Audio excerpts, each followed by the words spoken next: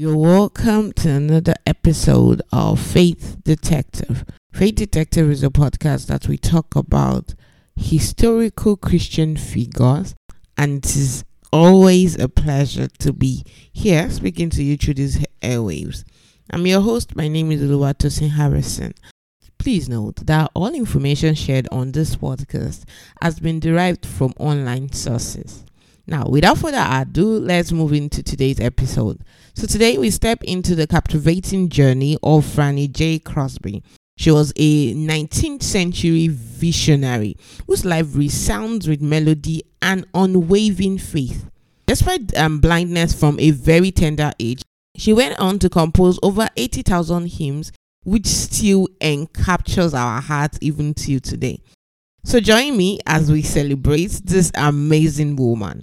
She entered the world as Frances Jane Crosby on March the 24th, 1820, in Brewster, a village located about 50 miles north of the New York City. She was born to John and Mercy Crosby.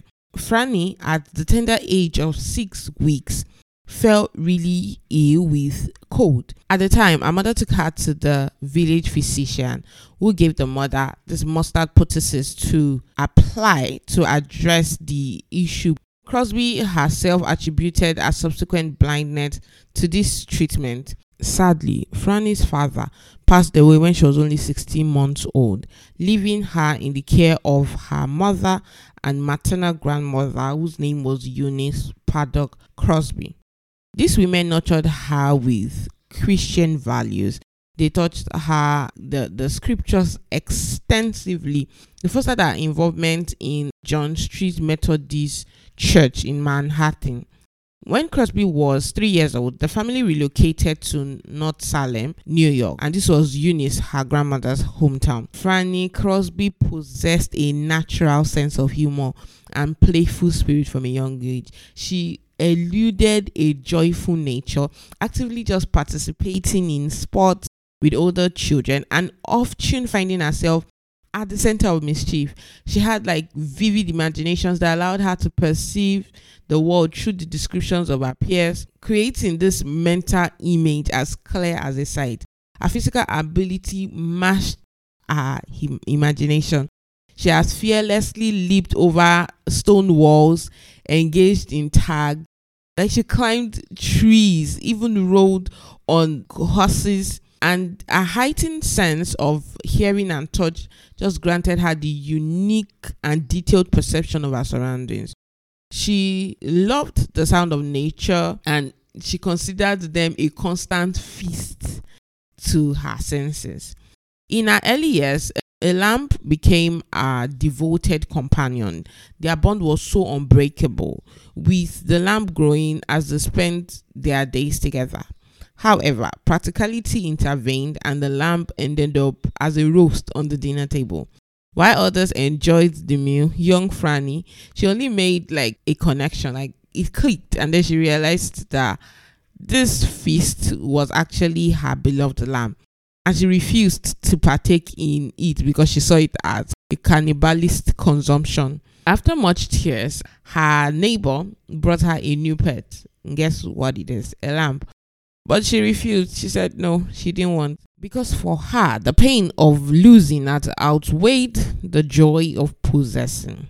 Her mother never gave up on her daughter receiving or getting her sight back, so she still kept making inquiries. A particular surgeon named Valentine Moore examined Fanny when she was about 7 and concluded after his examination his word, "My child," he said, in tone memorable for their kindness, "you can never be made to see."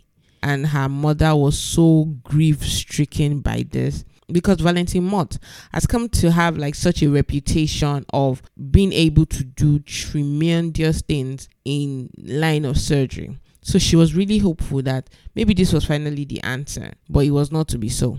But the child wasn't sad at all. In fact, at the age of 8, she wrote her first poem that described her condition, and I quote, "Oh, what a happy soul I am.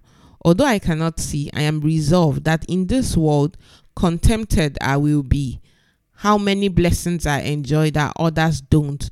To weep or sigh because I am blind, I cannot, nor I won't. She believed that blindness was God's intention, and she would often express gratitude for it. She also said that her blindness allowed her to focus on hymn writing, praising God, rather than being distracted by worldly beauty. She even once stated that the first face she would see would be that of her Savior. So in 1828, Fanny and her mother Mercy, they moved to Ridgefield, Connecticut, and they lived with a woman called Mrs. Hawley. Here, they attended the local Presbyterian church. Crosby's home life was deeply rooted in the faith. By the age of 10, she was memorizing 5 chapters of the Bible every week. She maintained this until she was 15. She received singing lessons and attended the Methodist Bible services, falling in love with their hymns. By 1835, after she just turned 15, she enrolled at the New York Institution for the Blind, where she studied there as a pupil for about 8 years and an additional 2 years as a graduate student.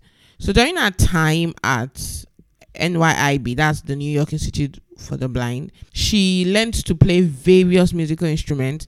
She developed her singing abilities, and at this time, her mother Mary had remarried and had 3 children. So Fanny embraced her time at the school with this wholehearted enthusiasm. She was determined to make the most of every opportunity it offered, and her spirited nature and just natural gift for companionship endeared her to her fellow blind students, making her a beloved figure within their circle. Her ability to craft verses just made her peers to really admire her, and their praises threatened to inflate her ego. Yet she had this very wise teacher who recognized the potential danger to excessive praise. So to safeguard Fanny from the pitfall of flattery, he called her into his office for a very candid conversation, and in his gentle but firm guidance, he shared valuable truth about her poetry and her character. Fanny, shun a flatterer as you would a viper. Those were exactly the words he spoke to her, because he needed to emphasize the importance of humility and discernment in the face of compliments. Now, this was a very pivotal moment because it was a meeting of mentorship and candid advice that would go on to shape Fanny's understanding of her own talent and the significance of remaining grounded in the midst of admiration. So it was not just a lesson in the craft of poetry, but a broader lesson of the importance of authenticity and humility in her journey ahead. During her time at school, Fanny Crosby continually enjoyed special advantages. She had the chance to meet very important people. The school hosted visitors, including famous Americans. Even those from other countries really came to visit them at the school. So some remarkable people met Fanny. She got to hear William Corley Bryant as he read his poem. She also remembered President Paul, whose visit left a good impression. She was always excited by the presence of General Wilfred Scott. She also loved the words of Henry Clay, because to her, his speeches always left her in awe and always reminded her of the power of words. So when she completed at NYIB in 1843, Crosby took her knowledge and passion to Washington, D.C., where she became a part of a group advocating for blind education. So in this groundbreaking move, she became the first woman to address the United States Senate by reading a poem that spoke about the importance of education for the blind. Her word resonated with them. Fanny's efforts, however, did not stop there. Alongside fellow students from NYIB, she presented a concert to Congress in 1844, using her talent to call for educational institutions for the blind across states. This eloquence led to higher admiration, including praises from John Quincy Adams. She continued to contribute her voice to important causes, even speaking before the New York State in 1851. In April 1846, Crosby also addressed a joint session of Congress representing both Boston and Philadelphia Institute of the Blind. She passionately advocated for blind education in these cities. Her advocacies reached the highest level with performance at the White House with President Polk and his wife. Her song, Our President, captured the plea for the blind welfare. Back in NYIP, Fanny's role had evolved from being a graduate student to becoming an instructor. So she became an integral part of this particular institution.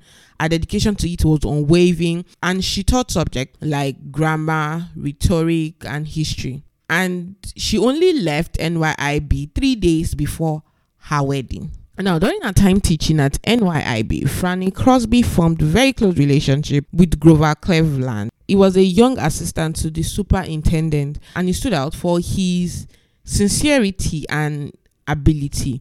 He would later become the United States president. At this time, he was just 17, and they would often spend countless hours together, particularly at the end of each day, because he often assisted her in writing down the poems that she detected. Now, their bond was so strong that Cleveland wrote a recommendation for her, which found its place even into an autobiography that was published in 1906. Fanny's ties with him were deep, as they were evident in the poem that she crafted for the dedication of Cleveland's birthplace in New Jersey. She continued to contribute her voice to like important causes and speaking before the New York Senate legislature even in 1851.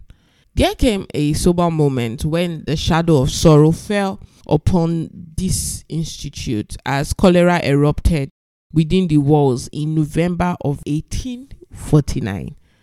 And the city was a battleground for this merciless epidemic, and the haunting cry of "Bring out your dead" echoed in the night, a grim reminder of the havoc that was wrought. Sadly, many of the blind people within the institute fell victim to this invisible adversary, succumbing to his grasp. Even Fanny Crosby was not spared from its touch. One afternoon, the initial signs surfaced within her. With unwavering courage, she chose to keep the news hidden, quietly tending to herself with medicine and just trying to adhere to all the precautions.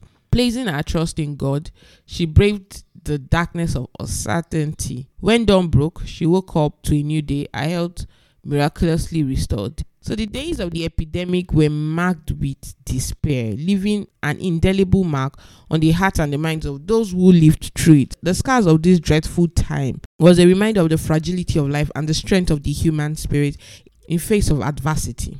Fanny Crosby spent 11 years as a teacher. After cholera epidemic, it was recounted by someone named Blondmore that there was a noticeable change in Fanny Crosby's demeanor after this period, that she started to look tired, lacking energy, and she seemed to be just struggling even after the institution reopened. As a result, she had to take like lighter teaching load during this period to accommodate her state of being. According to Bernard Ruffin's perspective, amidst an atmosphere heavy with death and sorrow, Fanny found herself turning inwardly, deeply contemplating the state of her own soul. The weight of mortality surrounding her prompted a profound self-examination. She had to begin to acknowledge that there was a missing piece in her spiritual journey. Recognizing that she had become so entangled in various social, political, and educational reforms, she realized that her heart lacked a genuine and abiding love for God. So the most profound moment during this phase of Fanny's life was her conversion. Although she had a religious inclination since childhood, it wasn't until she reached the age of 31 that she experienced what she referred to as her through conversion. So despite religious upbringing, she had not felt the full assurance of Christ's love and God's forgiveness until this pivotal moment. And it all began with a vivid dream. In this dream, a close friend of Fanny appeared to be gravely ill and kept asking her, "Will you meet me in heaven?" Even though her friend was perfectly healthy after Fanny woke up, the question lingered and sparked deep contemplation within Fanny. It was around this time that she and her companion were singing the hymn "Alas, and did my Savior bleed." As they reached the line, "Here, Lord, I give myself away," Fanny made a definitive commitment to God, which was followed by an overwhelming surge of light and joy, which enveloped her. Following this transformative experience, Fanny Crosby joined the Old John Street Methodist Church. Her conversion now became the cornerstone of her inner life, her life's purpose, and the very essence that flowed through her hymns. This moment of clarity shaped her spiritual journey. It influenced her life work, and it infused her hymns with profound sentiment that resonated with countless hearts. Now, we are kind of going back a little.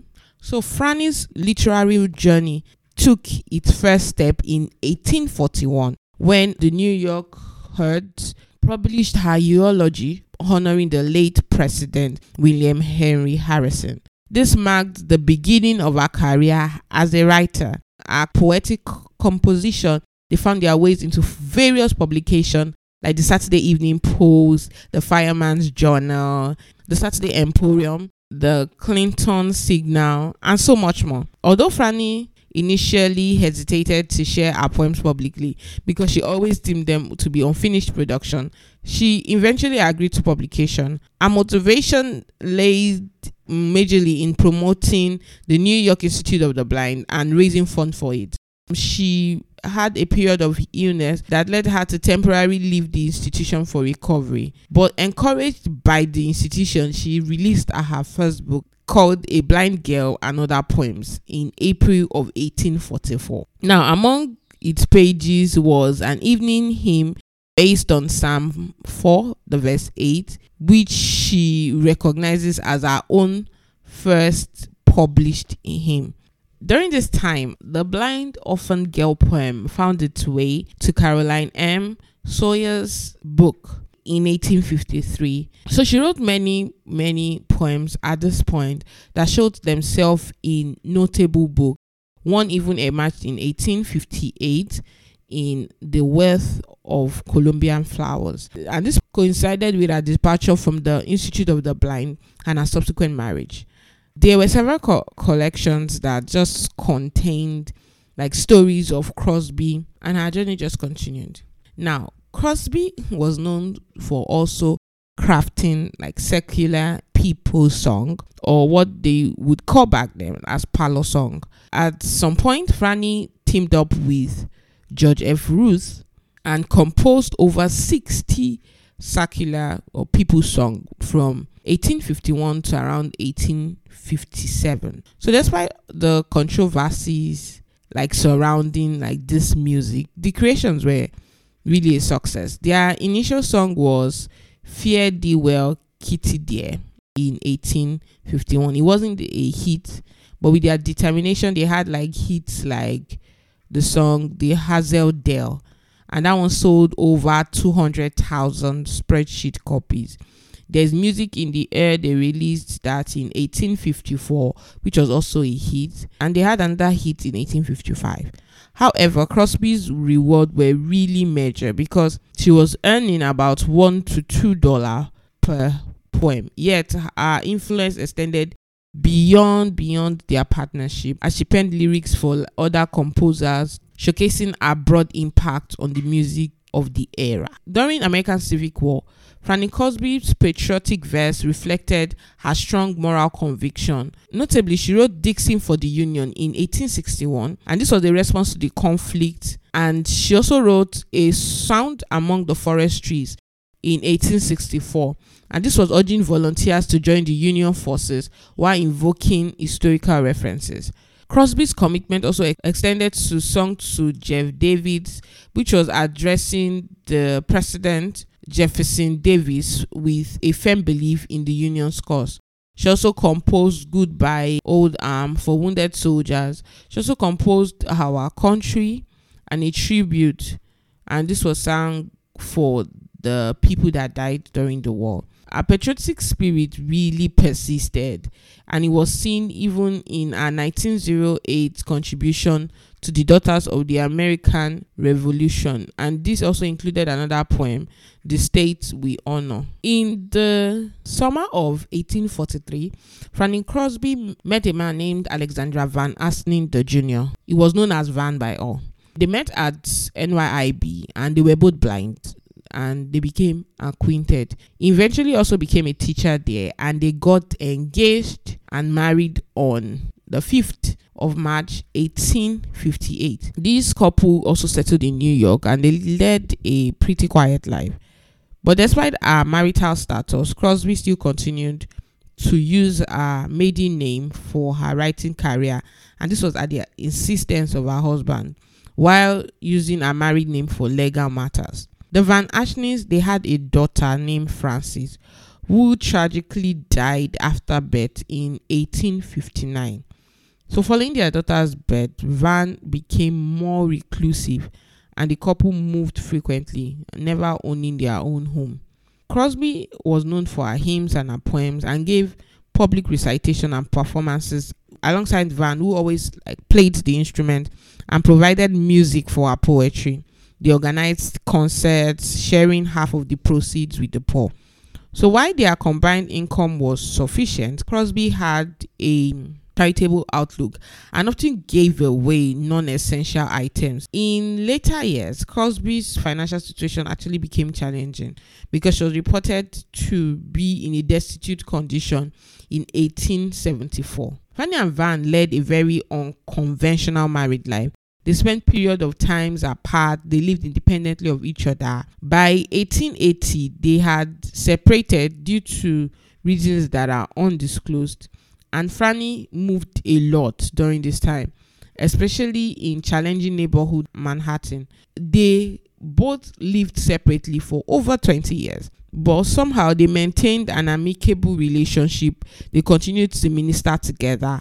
They continued to show that their bond persisted despite their differences. In 1903, Fanny acknowledged that despite their faults, they loved each other. 1906, Fanny relocated from Manhattan to a modest apartment in Brooklyn, and then she was living close to her friends, which were notable figures of the time like Ira Sankey and Phoebe Knapp. Let's talk more about her hymn writing legacy. She penned nearly 9,000 hymns, earning her the title of the most prolific 19th century America sacred songwriter. Despite challenges, her hymns were immensely popular, and with estimated sales of 100 million copies.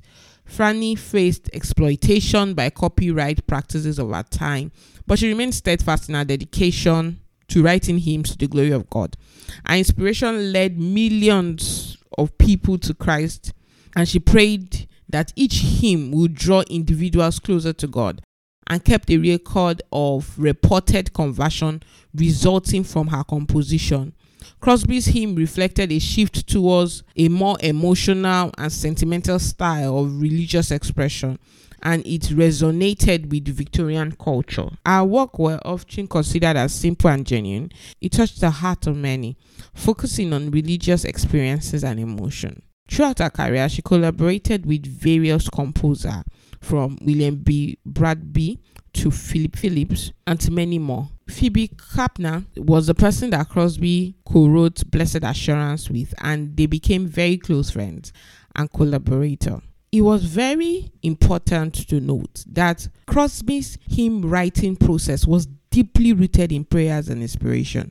She would start her work with a prayer, seeking guidance from the Lord. Despite her blindness, her capacity for work was so astonishing, often composing 6 or 7 hymns in a single day. She would mentally compose her hymns and poems, simultaneously working on multiple pieces at once before dictating them to an assistant. There were instances where she composed up to 40 hymns before they were transcribed. While she had musical training, Crosby usually didn't compose the melodies for her hymn. Initially, she focused on crafting the lyrics. By 1906, she did both the word and the music for the hymn, The Blood Washed Throng. This was a very rare occasion, as she usually would collaborate with musicians for the melody. Fanny's hymn received mixed reactions. Some critics said it was so gushy and sentimental, while others criticized both her writing and theology. However, her hymn still deeply resonated with her contemporaries, expressing a profound longing in the human heart and the Christian experience. So despite criticism, many of her hymns have endured the test of time and they still connect to people today. She had hymns more like Jesus, Pass Me Not, O Gentle Savior, Rescue the Perishing. And at this point in her life, she lived in really improvised areas because she was deeply aware of the challenges faced by the disadvantaged. And she had this very strong commitment to assisting those that are in need. Even the little proceeds that she gets from her hymn, she gives it to this organization and contributed to organizations like American Female Guardian Society, Home for the Friendless, using our lyrical talent to raise awareness and funds for their causes. Even hymns like Rescue the Perishing originated from her experience at a mission in New York Worst District. Witnessing the needs of the lost just motivated her to write this hymn. So Fanny's deep involvement in rescue missions and her dedication to helping the less fortunate are truly a testament of the sincere commitment to her faith and her desire to make positive impact on society. In her later years, particularly between 1880 to 1900, she had intensified her commitment to serving the poor and engaged extensively in various city rescue missions and just charitable endeavors and really helping with missionary work. She completely immersed herself in missionary works, dedicating herself to several organizations like the Cremon Mission, the Boywell Mission, the Water Street Mission. She interacted with individuals struggling with alcoholism and unemployment. She offered conversations and counseling to those she encountered. Crosby was actively involved with the Bowery Mission in Manhattan for 2 decades, addressing large crowds during their anniversary services and collaborating with volunteer organist Victor Benker to compose songs for the mission.